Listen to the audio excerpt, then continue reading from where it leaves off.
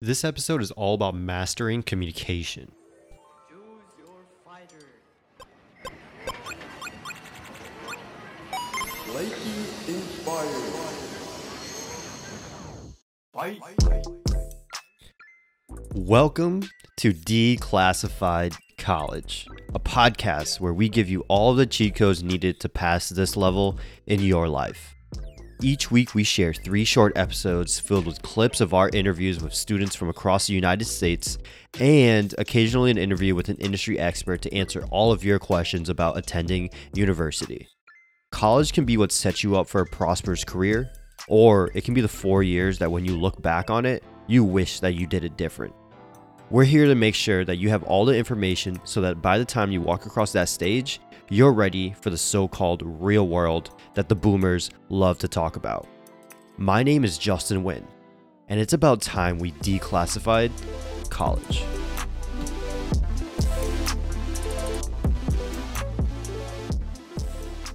All right, so our first episode was all about the first touch process of how to reach out to these employers, who to find and how to find them, and the real tactic side of that, as well as how to really build out that VVP so that you have something to showcase what you can actually do for a company. Now, this episode, what I wanted to dive into was more from the communication standpoint, because I know a lot of students have a tough time with once they actually get onto a phone call with someone. So the majority of this episode really goes over the tactics and the formula that Austin loves to do whenever he's talking with someone, or what he loves to hear whenever a student gets on a phone call with him.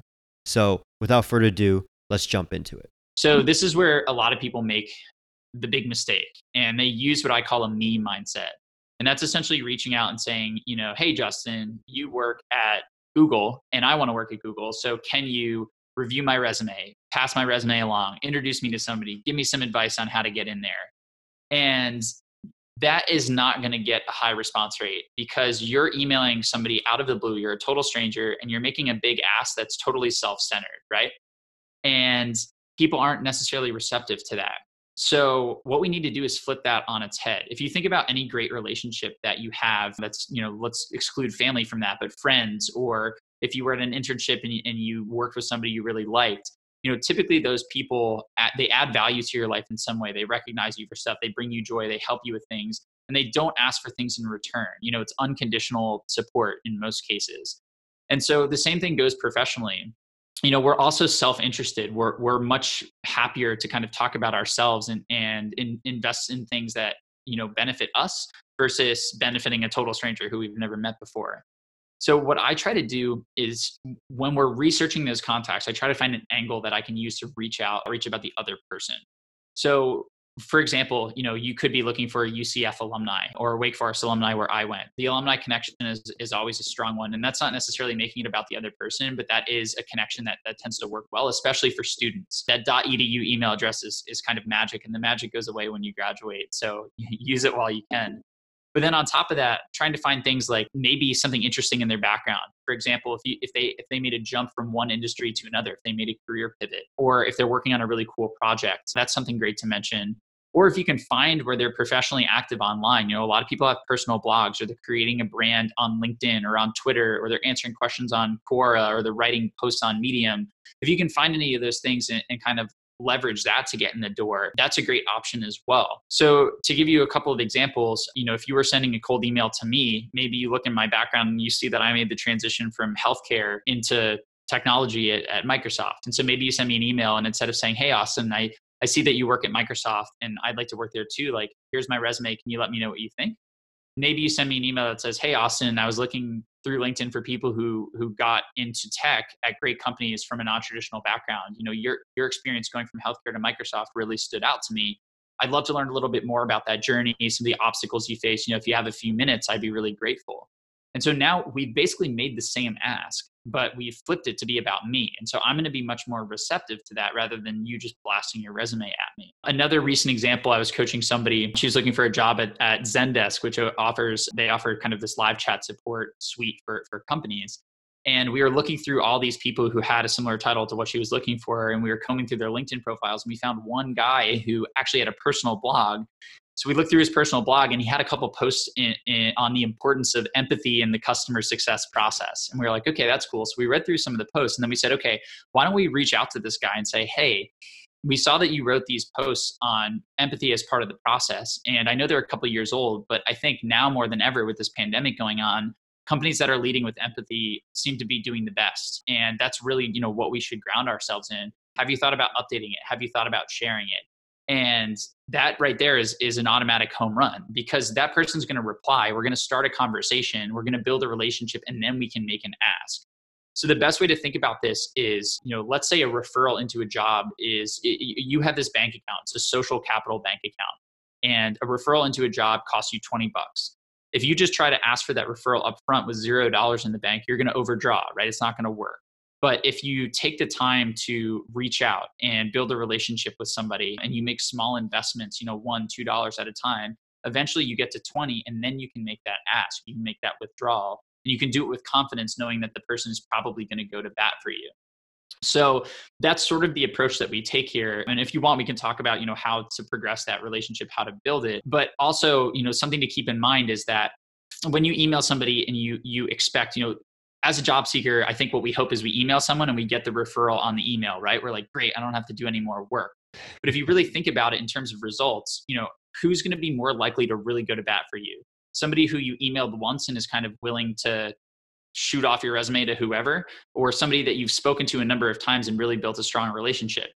They're both willing to refer you in, but one person is going to have a lot more info on you and is actually going to have that relationship to kind of lean on when they're pitching you. And that's just so huge when it comes to actually getting the end result that we want, which is the job offer.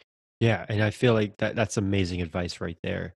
So I know that this question is definitely going to pop up, because I've had students ask me this same exact question of, look, Austin, all that sounds great and dandy. I'm willing to put in the time and the work to do the research, yada, yada, yada. But you mentioned phone call, and I get scared about phone call. And how do I get better at being able to speak with someone, maybe not necessarily in person, but over the phone, even if I'm an introvert on the inside? Sure. And this is always an interesting one for me, because I think the typical answer that you see from a lot of people out there is preparation. And that's definitely true. But I would also say that this is a bit of a necessary evil. So for me, I'm an introvert at heart. I am totally fine being sheltered in place in my apartment and having to stay 6 feet from people right now.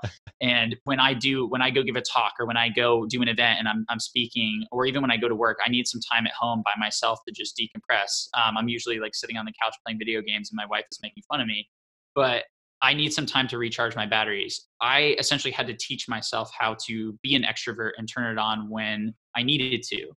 That's not for everybody. I'm not saying that you have to become an extrovert, but what you do have to become is sort of comfortable extending outside of your comfort zone a little bit if you want to get these results. And so it's sort of, I'm trying to think of an analogy, but if you're worried about, putting yourself out there and having these conversations, your alternative is applying online and tweaking your resume and tweaking your cover letter. But you can try that and you can see how it turns out. I can also tell you how it turns out. It's really, really hard.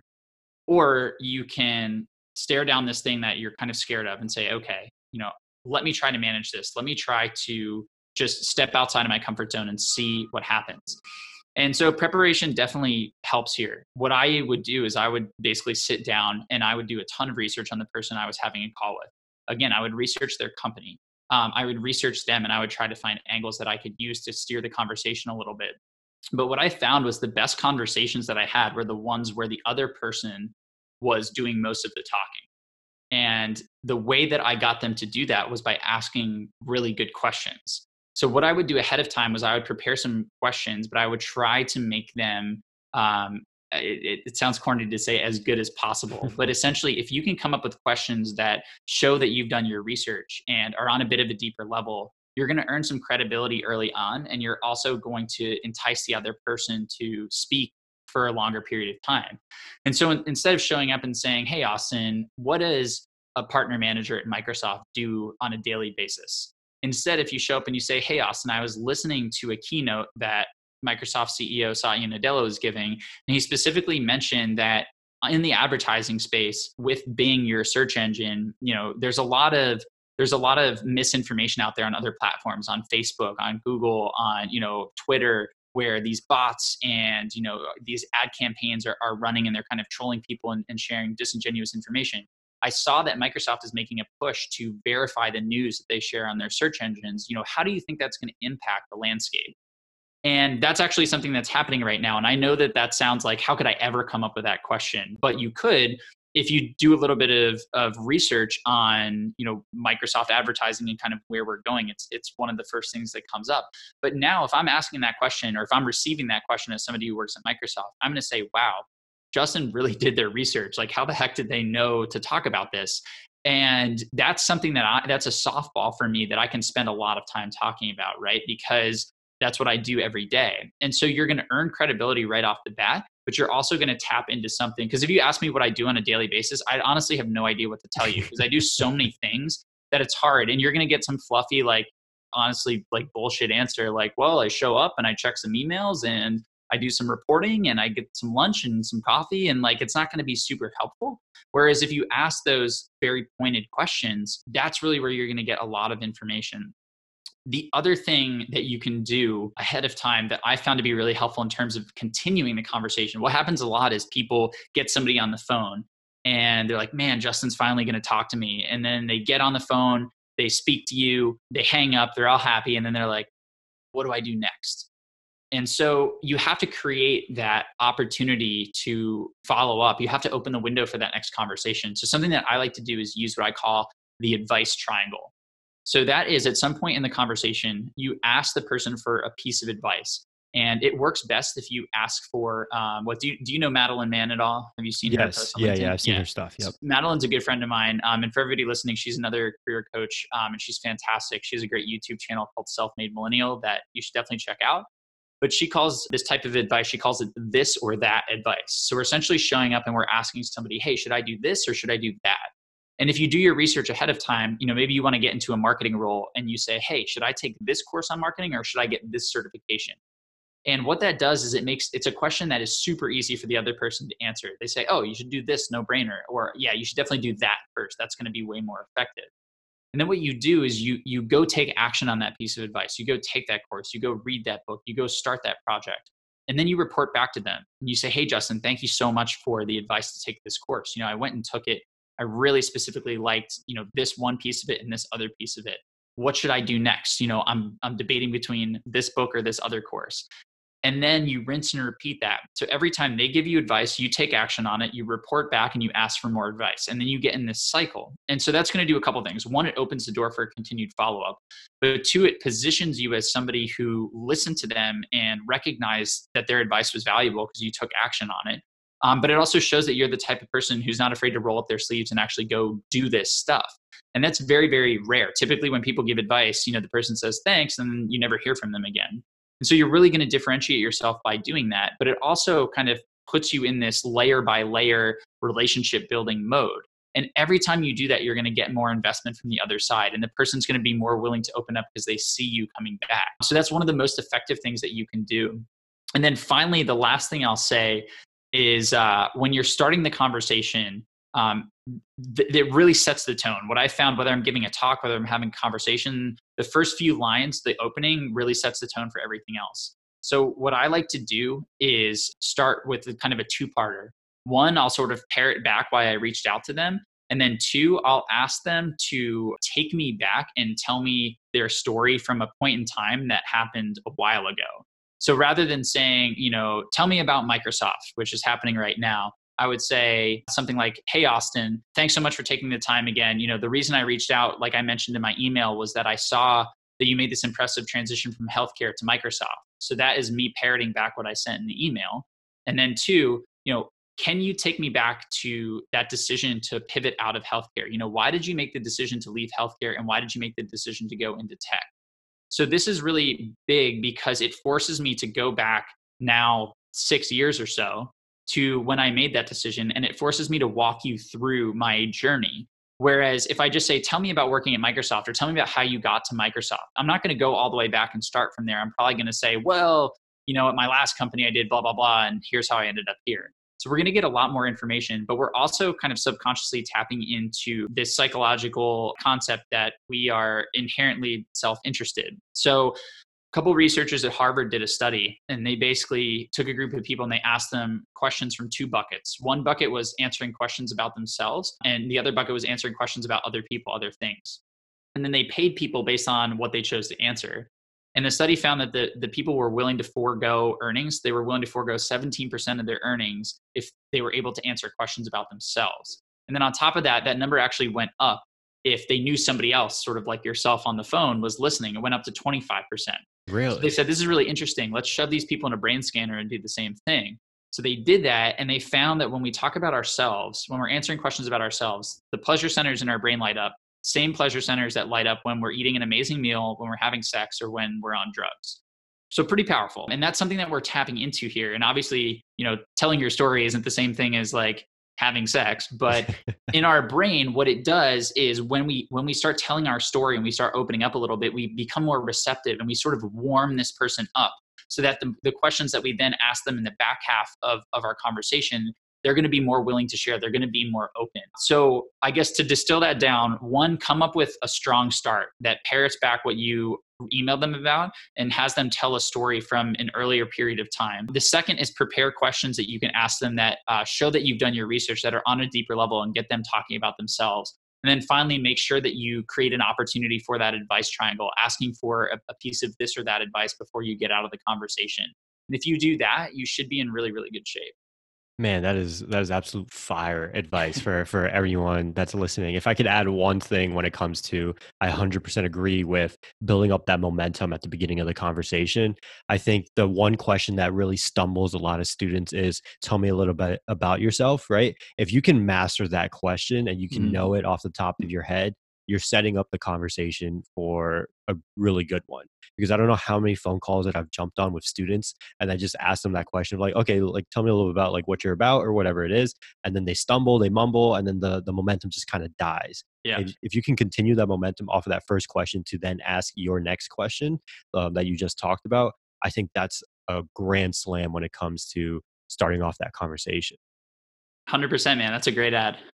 Definitely, definitely. Okay, so we're moving towards the end of the interview, and I've got one last question for you. But before I ask that, where can people find you? Where can they learn more about everything that you're doing? Yeah, for sure. So the two major places, one is my website. It's cultivatedculture.com. We have a ton of free tools there. If you go to the homepage, you go to the link that I just mentioned, you kind of scroll down one section. There's a bunch of free tools. So one, I put together a 9,000 plus word guide on job searching during COVID-19, during the outbreak, breaks down 15 plus industries. It gives you specific companies that are hiring. It has job search advice from 20 plus recruiters, career experts, strategists. It has a ton of other resources in there as well. I have a free resume builder that has preloaded ATS friendly templates. So you can just draft up a quick resume, 100% free, no credit card, no limits, no anything. And then there's a tool in there, we talk about finding all these people and reaching out to them. I always recommend doing it over email instead of LinkedIn. And so I made a tool to help people find email addresses. It's called MailScoop. So if you go to mailscoop.io, or you can find it in that free tool section, it'll take you right there. Super easy. The other place is LinkedIn. That's where we connected, Justin, and I'm pretty active on there. I post pretty much every day. So feel free to connect with me. If you do, send a personal note with it so I can pick you out of the crowd. But yeah, those are the two main spots. Amazing. All right. So final question is, I saw on your profile that you created this article about interviewing for 50 plus companies. If you could summarize that in 1 minute, what did you learn from all of those interviews? Yeah. So if you want to get a job at the world's best companies, the world's most sought after companies, you need to do exactly what we talked about earlier. You need to get a referral. Even if they are not, in your network right now, you can go build a relationship with them, add value to them, and bring them into your network. But you need to get a referral to pretty much be considered at one of those companies. And then once you have the referral, the value validation project is what's going to bring it home. We didn't talk a lot about the interview side of things. Interview preparation is absolutely key as well.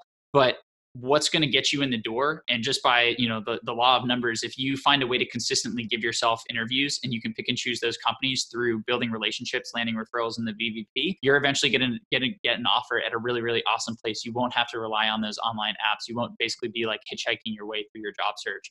So I would say the best things that you can invest in right now are sending emails to alumni, to people you want to connect with. Use that .edu email address, and then just start creating projects for companies for fun. Just start researching the companies that you're interested in. Come up with some ideas for them. Try to put them in a PowerPoint or in a deck. See if you can get some feedback. And if you start doing that now, you're going to put yourself at a massive advantage whenever you need to start applying for jobs. Whether you're a senior, junior, sophomore, or freshman, it's never too early to start. Another day, another cheat code, and you're on your way to defeating the level that we like to call college. If you've liked any of the cheat codes that we've given out, please hit that subscribe button and give us a review on iTunes. Each review helps us grow and make sure that more people learn these tips. We love to hear from you all, so make sure you check out our website, www.getchogrindup.com, and follow us on all social media platforms at GetChoGrindUp. That's GetChogrindup. So until next time, peace.